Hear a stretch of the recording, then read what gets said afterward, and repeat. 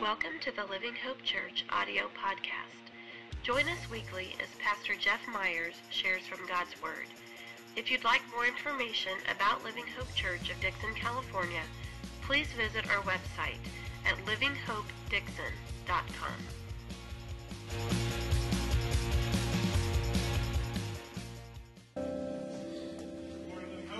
Morning. Morning. Good to see everybody. That was great, Jamie. Thanks for the big good morning. Sorry, I forgot I was in front of my mic. That was good. So, Merry Christmas. Good job.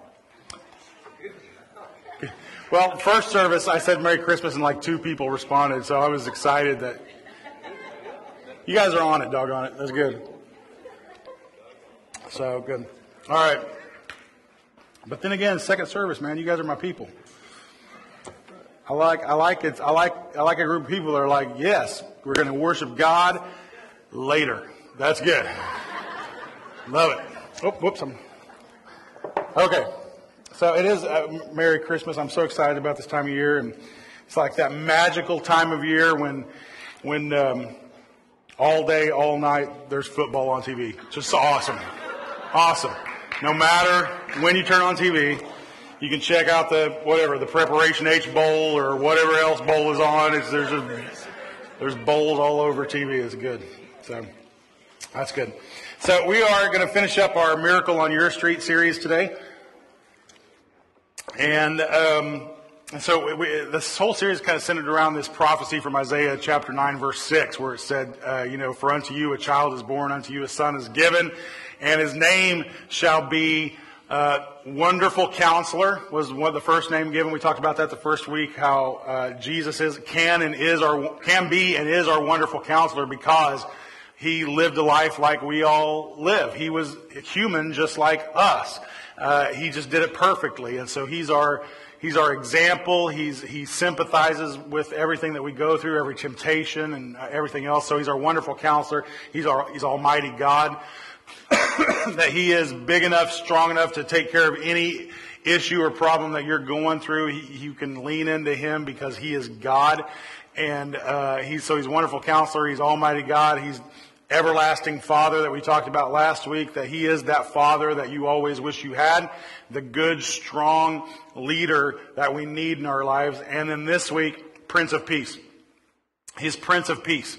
And so we're going to be talking about this idea of there's this kind of royal, the Bible refers to Jesus in royal terms a lot. In fact, there's like, I don't know how many, but probably, well over 100 different names for Christ mentioned throughout Scripture. Not just Wonderful Counselor and Everlasting Father, Almighty God, Prince of Peace, but King of Kings and Lord of Lords. And we're going to talk about that in a little bit. He's the Lion of Judah. He is the sacrificial lamb. There's name after name after name for Jesus throughout Scripture. And the reason that there are so many names for Christ in Scripture, I'm sorry. I'm just laughing because John just got relegated away from his family. They didn't save him a seat at all. And this is horrible. I know you didn't want me to point you out, John. I'm sorry about that. But I just love that you were standing there going, okay. You can sit up here with me, buddy. All right, good. So, but he has so many names given to him throughout Scripture because he is the answer to everything that we need in our lives. Everything. Everything. You need a father, he's your father. You need a king, he's your king. You need someone to sacrifice in a way that you can't, he's that. I mean, he's your Savior, he's your Messiah, he is everything that you could possibly need in your life. And so we have all these different names. And we're going to focus in on this one, this Prince of Peace. There's this kind of royal theme that goes throughout Scripture where he's called King of Kings or Prince of Peace. There's the book of Hebrew talks about him as, said he's a guy that was after, in the same way as a guy from the book of Genesis named Melchizedek. Everybody say Melchizedek. Melchizedek. This guy in Genesis that Abraham went and made a sacrifice to, or gave him an offering. They ran into Melchizedek was unique in that he was a king, but he was also a priest. He was a priest and a king. And the book of Hebrews says Jesus is like Melchizedek in that he is your king, he is your ultimate authority, he is your leader whom you should submit your life to. But he's also your priest. He is the mediator between you and God, and so he's called prophet, priest, and king, and that whole thing. So as we zero in on this idea of Jesus being our king, our Prince of Peace, I mean, what is that really? What's he king of? What is he? If he's royal, if he's got a royal nature about him, that would mean that there's something that he rules over. What is that? What is that? And so here's the deal. If you've been following Jesus Christ for very long, you've probably figured this out, that Christianity is, at least right now in this country, I would say the least popular of all faiths. I'm not talking in terms of numbers. We have a lot of people who say they're Christians in this country. But I'm talking about in just the way Christianity is embraced, it's accepted. We are not a popular bunch. At all. At all. So a couple of different examples. I mean, there's been stuff all over the news, for months. But then I'm going to use this example from President Obama's most recent inauguration. This is not a statement about President Obama. I'm just stating a fact. I really don't care. I really, honestly don't care who you voted for at all. I pray, and you should pray for your president every single day. But go back to his last inauguration. At the inauguration, religious leaders from across multiple different religions were invited to pray at the inauguration. There was a guy, the representative from us that got picked, a guy named Louis Giglio. I don't know if you know Louis Giglio. He's the leader. He's a pastor in the Atlanta area. He's also the leader of the Passion Movement. They do the worship CDs, the Passion CDs. Have a big conference for young adults every year. The nicest guy. I mean, it was a great pick because he is syrupy sweet, super nice. Like there's lots of controversial Christian, loudmouths out there. Louis not one of them. I mean, he is just. They picked our nicest guy, right? And so he's invited to pray at the inauguration. And then somebody somewhere digs up some old talk he had given 10 years ago, where he mentions that, a particular lifestyle that the Bible calls it out as sin. And so since, it became news, and then, whoever does this sort of thing basically uninvited him from the inauguration. And so we had, every other faith was offering up a prayer for our president except for our guy. I mean, we had no representative there. You ever do that thing? Maybe you're there right now. that there's that weird transitional phase you go through where you're kind of in it, maybe your late teens or early 20s. You're an adult, but your family hasn't figured that out yet. You know what I'm talking about? And you gather for the holidays, and there's a few years there where even though you're an adult, you get relegated to the kid table. You know what I'm talking about? Anybody else here, like as an adult, had to sit at the kid table a few times? Anybody? Really? Just me? Okay.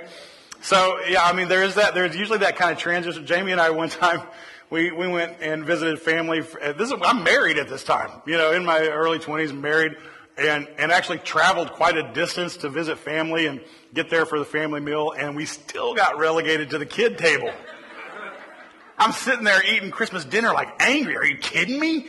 I came 1,000 miles away, and you're sitting me at the kid table. I didn't expect a red carpet to be rolled out or anything, but I'm a grown married man sitting at the kid table. It just rolled all over me. And it's just wow, no respect at all. And then, can I just say this? This is where Christianity in America is today. We have lost our place at the main table. We're now relegated to the kid table. People don't, there was a time in this country, and I'm not talking good or bad. I'm just stating a fact. There was a time in this country when, by and large, even if you weren't like an active worshiper or an active churchgoer or whatever else, pretty much most everybody in the country kind of fell in line with biblical values. That's what it was a period of time that we called Christendom. In other words, by and large, people accepted, Judeo-Christian values as a part of their own values. And now can I just tell you, Christendom is dead. It doesn't exist anymore in this country. Now, I'm not saying that that's not good, that's not bad, it's just a fact. There are a lot of people who said it should have died a long time ago because what it did was produce a lot of fake people. And so now we live in this state or in this place where, if you're a follower of Jesus Christ, you're going to stick out a little bit. The things you believe, the way you live your life is going to stand out because Christendom is dead. And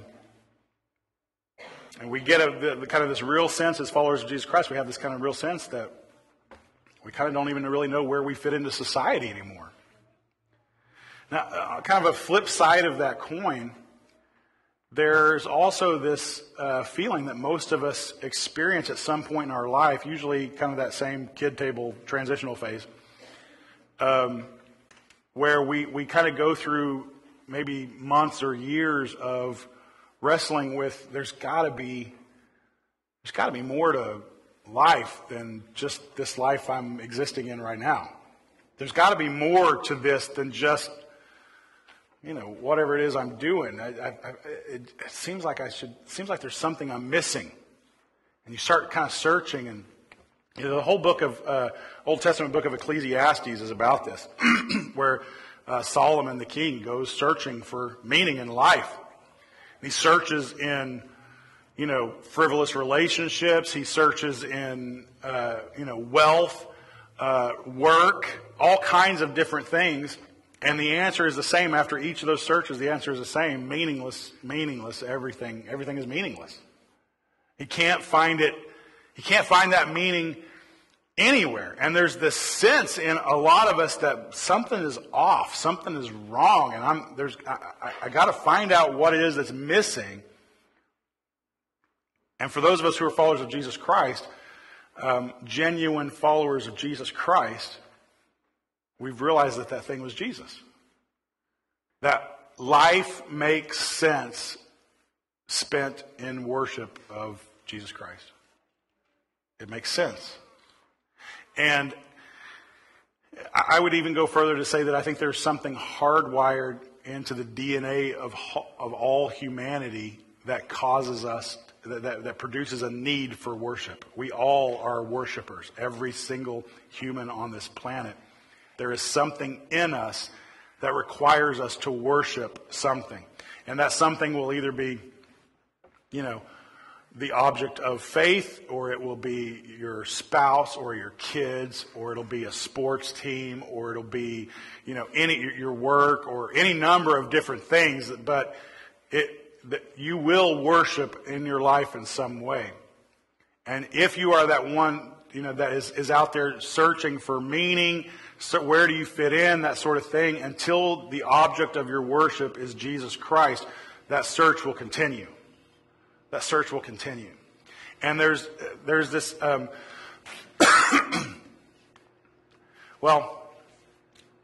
so this world that we live in, if you haven't figured it out, is not our home.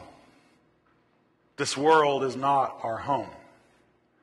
That we have a home, but it's not this place. It's my favorite song, my all-time favorite song is an old hymn, like an old kind of backwoods hymn, that a lot of Southern churches, I grew up in, kind of sang and stuff like that. And it's called "This World Is Not My Home." I hope they sing it at my funeral someday. So learn it so you can sing it. And but it is. I'm going to sing it for you real fast. so we can all feel awkward together. Okay. It just goes like this. It goes, this world is not my home. I'm just a passing through. My treasures are laid up somewhere beyond the blue. The angels beckon me from heaven's open door. And I can't feel at home in this world anymore. And the chorus goes like this. Oh Lord, you know I have no friend like you. If heaven's not my home, then Lord, what will I do? The angels beckon me from heaven's open door. And I can't feel at home in this world anymore. So that's the song. Okay? So, no, stop. Not looking for applause. I'm just making a point. We're still in a sermon here, okay? So, no. Not Casey Kasem. I don't do requests. So, only half the room got that, and most of you don't know who Casey Kasem is. So, all right. Anyway, so there is this concept. There's this fundamental nature of being a follower of Jesus Christ, where that this world is not our home. It's not. The tricky thing about actually believing that is that this world is pretty awesome. Like, it's pretty good. And especially our little corner of it. You know, here in, California, living here in the greater Dixon Metroplex, it is, there's a lot of awesome around us. I'm driving towards Davis the other day. I see snow-capped mountains in the distance. It's awesome, right? You guys take that for granted. I didn't grow up around mountains, so it sticks out to me, And so, or you see, the amazing sunsets when you go to the beach, or just all the high country and the desert country and the big trees. We live in this place that is unbelievable. And then beyond just the physical nature of it, we live in this place where, by and large, we are an affluent people. We have, if you are too warm, there's a button in your house to make that stop. That's awesome, right? If you are too cold, there's I don't know why you would ever be too cold, but there is, you can change that. You can, if some of you bought cars that will warm your butt. Right? And you're griping that you have no money. Right? But you have a car that warms your butt. It's a good life. It's a good life, right? Your life with your family. I love life with my family. I love dreaming about their futures and seeing, who my kids are growing up to be. I love this act of growing old with my wife and seeing her become more and more beautiful to me every single day. I love this life. And if you're not careful, and by the way, it's okay to love this life. It's okay. God created it for you to enjoy. I believe that. But enjoy it as a tourist. Enjoy it as a tourist. This world is not your home. And if you get so comfortable, I think one of the most dangerous things we as Christians can do is get comfortable in this place and forget that we are destined for another. This world is not our home. And so enjoy it as a tourist. But don't take your eyes off the fact that Christ is leading you to another place. All throughout Scripture, there are these references to the kingdom. Let me read some Scripture. 1 Timothy. Look at 1 Timothy chapter 6. 1 Timothy chapter 6. Start with verse 12. Paul tells Timothy this. Fight the good fight of the faith. Take hold of the eternal life to which you were called and about which you made the good confession in the presence of many witnesses. I charge you in the presence of God, who gives life to all things, and of Christ Jesus, who in his testimony before Pontius Pilate made the good confession. Remember that statement. We're going to come back to it. To keep the commandment unstained and free from reproach until the appearing of our Lord Jesus Christ, which he will display at the proper time. He who is the blessed and only sovereign, the King of kings and Lord of lords, who alone has immortality, who dwells in unapproachable light, whom no one has ever seen or can see. To him be honor and eternal dominion. Amen. Amen. And Paul is telling Timothy here to fight the good fight. Don't lose faith. Don't lose sight of the fact that you are not under the authorities of that you have. You may be under a Caesar, you may be under a king, but ultimately you serve another king. Ultimately, this world is not your home, so don't lose heart. Keep going forward. Don't get distracted. And he draws this reference here where he says, I charge you in the presence of God who gives life to all things, and of Christ Jesus, who in his testimony before Pontius Pilate made the good confession. So I want to look at that confession. So turn over to John 18. John 18. Start with verse 33. John 18:33. So this is Jesus on trial. And Pilate, the Roman leader in Jerusalem at that time, Pilate is trying to decide what he's going to do with Jesus. He's been brought up on some trumped up charges. What should he do with him? And Pilate can't quite figure it out. So he starts questioning Jesus. So Pilate, verse 33, Pilate entered his headquarters again and called Jesus and said to him, Are you the King of the Jews? And Jesus answered, Do you say this of your own accord, or did others say it to you about me? And Pilate answered, Am I a Jew? In other words, I really don't care. Your own nation and the chief priests have delivered you over to me. What have you done? And this is Jesus' answer. My kingdom is not of this world. If my kingdom were of this world, my servants would have been fighting that I might not be delivered over to the Jews. But my kingdom is not from this world. My kingdom is not from this world. That there is a kingdom, and Jesus makes reference to this kingdom all throughout his teachings, where he's like, the kingdom of heaven is like this, the kingdom of God is like this. If you want to be a part of the kingdom of God, you must do these things. And this is what you need to know. Put up that next slide. That our home is the kingdom, and we will live and die for the King. If you're a follower of Jesus Christ, this needs to be your heart's cry. My home is the kingdom, and I will live and die for my King. I will live and die for my King.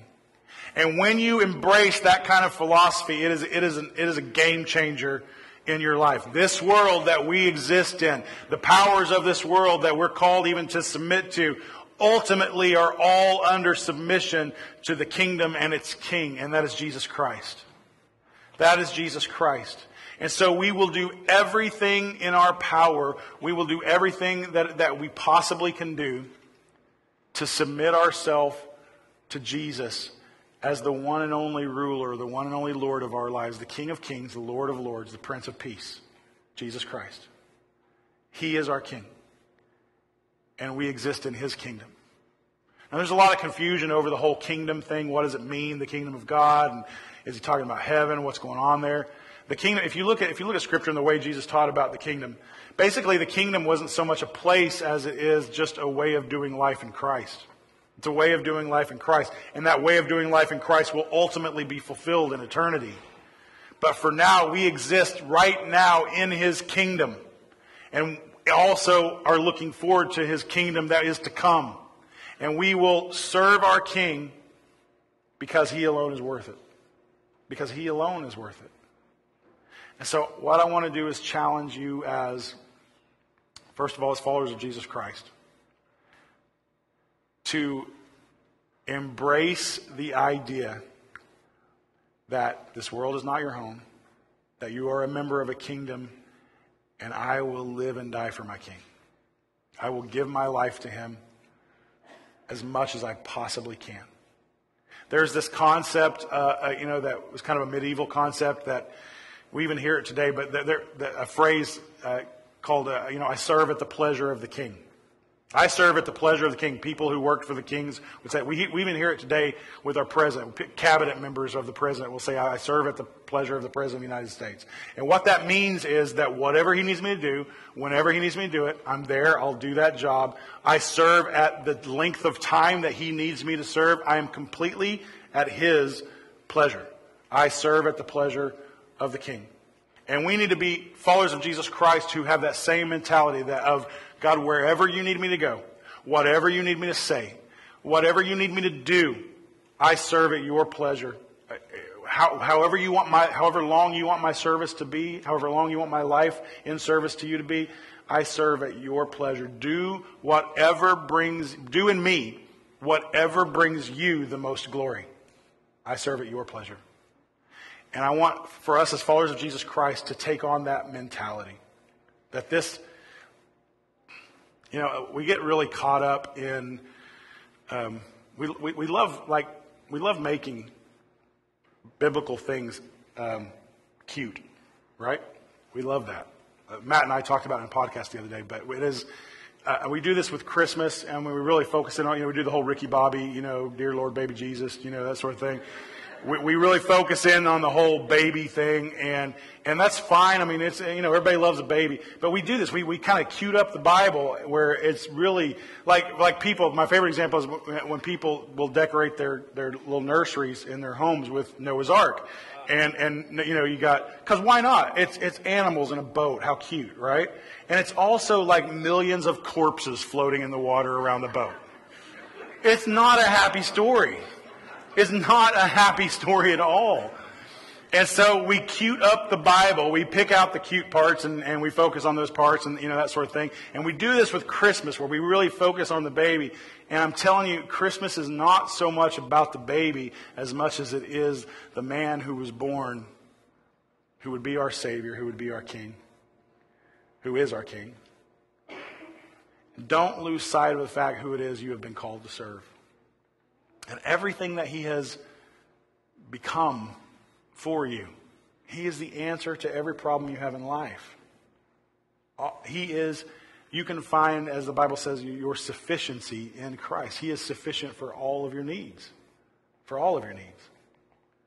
Now, for those of you in the room that are maybe kind of on the outskirts of the faith and you're not sure, you're not sure whether to believe this or whether to put your faith in Christ or it's like you don't want to. You're not ready yet.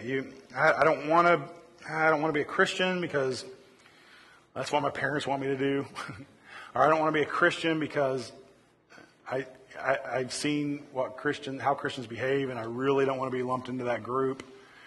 I don't want to be a Christian because I'm not ready to clean myself up yet. Whatever your reasons are that are going through your head. You don't want to be a Christian because you can't scientifically prove it. Can I just say this? That there are certain things about faith. I mean, they don't call it faith for nothing. Okay? And there are certain aspects of our faith, of any faith for that matter, even of science, by the way, that can only be seen through a step of faith. There are certain aspects of our faith that can only become clear through a step of faith. And if you're waiting for all the evidence to come in and it just become crystal clear to you before you make that step, you may be waiting a lifetime. But I can tell you this, and other Christians in this room can tell you this too, that there were times that we, even in our own lives, doubted. And if we're honest, there are even still times when doubt creeps in. And that doubt is only erased by a step of faith. And it's this weird thing where we take a step towards God, kind of into the unknown. Kind of into the unknown. Like, okay, God, I'm going to trust that you're who you say you are. I'm going to trust that you'll do what you say you will do. And as we take what feels like kind of a blind step of faith towards something, God meets us halfway. And suddenly things become clear. They just become clear. It's like that awesome scene from Indiana Jones, where he's got to cross the bridge that he can't see. Awesome. Love Indiana Jones. Now I'm on a sidetrack. So anyway, it is like that. We have to step out. We have to step out. Now, for some of you, faith comes easily. In fact, faith is one of the spiritual gifts, and there's some of you who have that spiritual gift of faith where it's just easy for you to kind of step out on faith and trust God. For the rest of us, it's a little more difficult. We need a little more evidence. We need to be able to make sense of things. But I can tell you this: I'm not calling you to take some sort of blind step of faith for no reason. I'm telling you, and I promise, if you start asking the followers of Christ that are seated around you, or the ones that are in your family, or whoever brought you here today, that when you take that step of faith, you will find a clarity that you weren't expecting. You'll find a clarity that you weren't expecting. That God has this way of meeting us when we step out and step towards Him.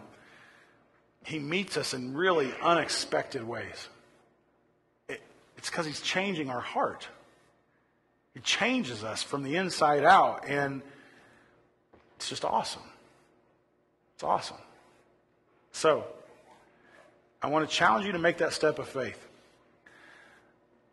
I want to challenge you to allow this Christmas to be about what it is supposed to be about, which is the fact that God came when we needed Him.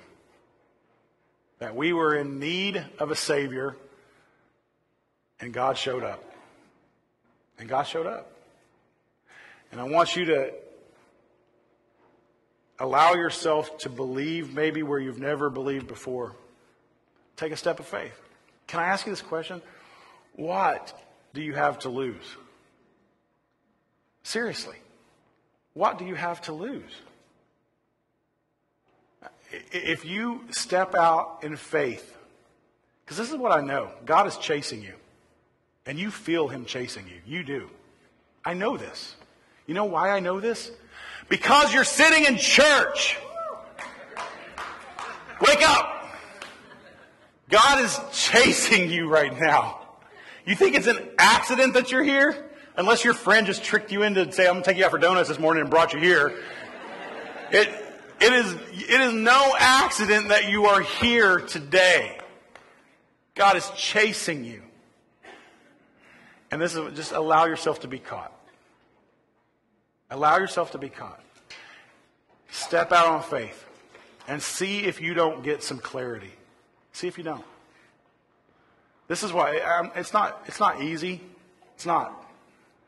It's easier. But it's not easy. Jesus said, "Come to me, all you who are weary and heavy laden, for my yoke is easy and my burden is light." My yoke is easy and my burden. And what he's referring to, it's kind of a double reference. The yoke he's referring to has nothing to do with eggs. It was it's a wooden kind of plank type thing that would go across the back of a pair of oxen or cattle or whatever, and it was used in pulling a plow. And so there's kind of an agricultural reference, but there was also a religious reference there that the rabbis, the teachers of that day, they all had their own kind of interpretation of Scripture and how Scripture should be lived out. And so some rabbis were very legalistic, and there were lots of rules in the way you should live out your faith, and some not so much, whatever. But that their teaching, their way of doing life according to Scripture, was referred to as that rabbi's yoke. And Jesus is saying, my yoke is easy. I'm not here to pile rules upon rules upon rules. I'm here to set you free. My yoke is easy. My burden is light. But don't lose sight of the fact that it's still a yoke. It's still a burden. It's still a yoke and it's still a burden. It's just easier. It's easier. I'm not promising you an easy life. I'm promising you a life that you'll get some clarity, that God will meet you when you step out. And I promise you a life that will suddenly make sense in your search for what life is all about. That's the Christian life. a life spent in service at the pleasure of the King. And I'll live and die for him. I'll live and die for him. So that's it. Merry Christmas. Let's pray. Father, we love you. And you are so good, and your word is good to us. God, for those of us who lose sight of the fact that we live in your kingdom and we serve you, for those of us who hold on to this foreign land that we live in and call it home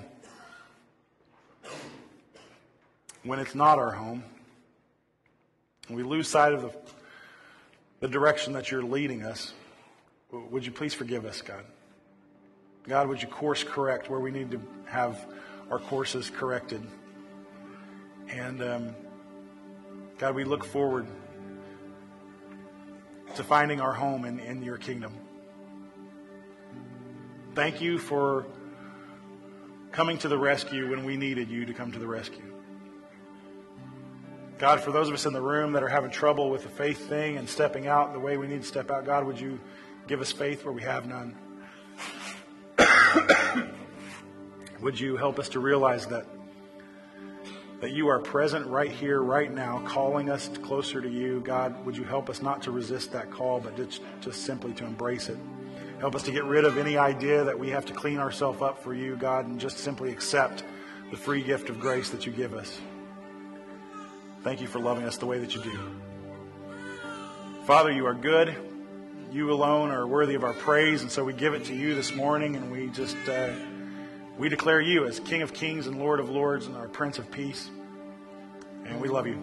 We pray all these things in Jesus' name. Amen. Amen.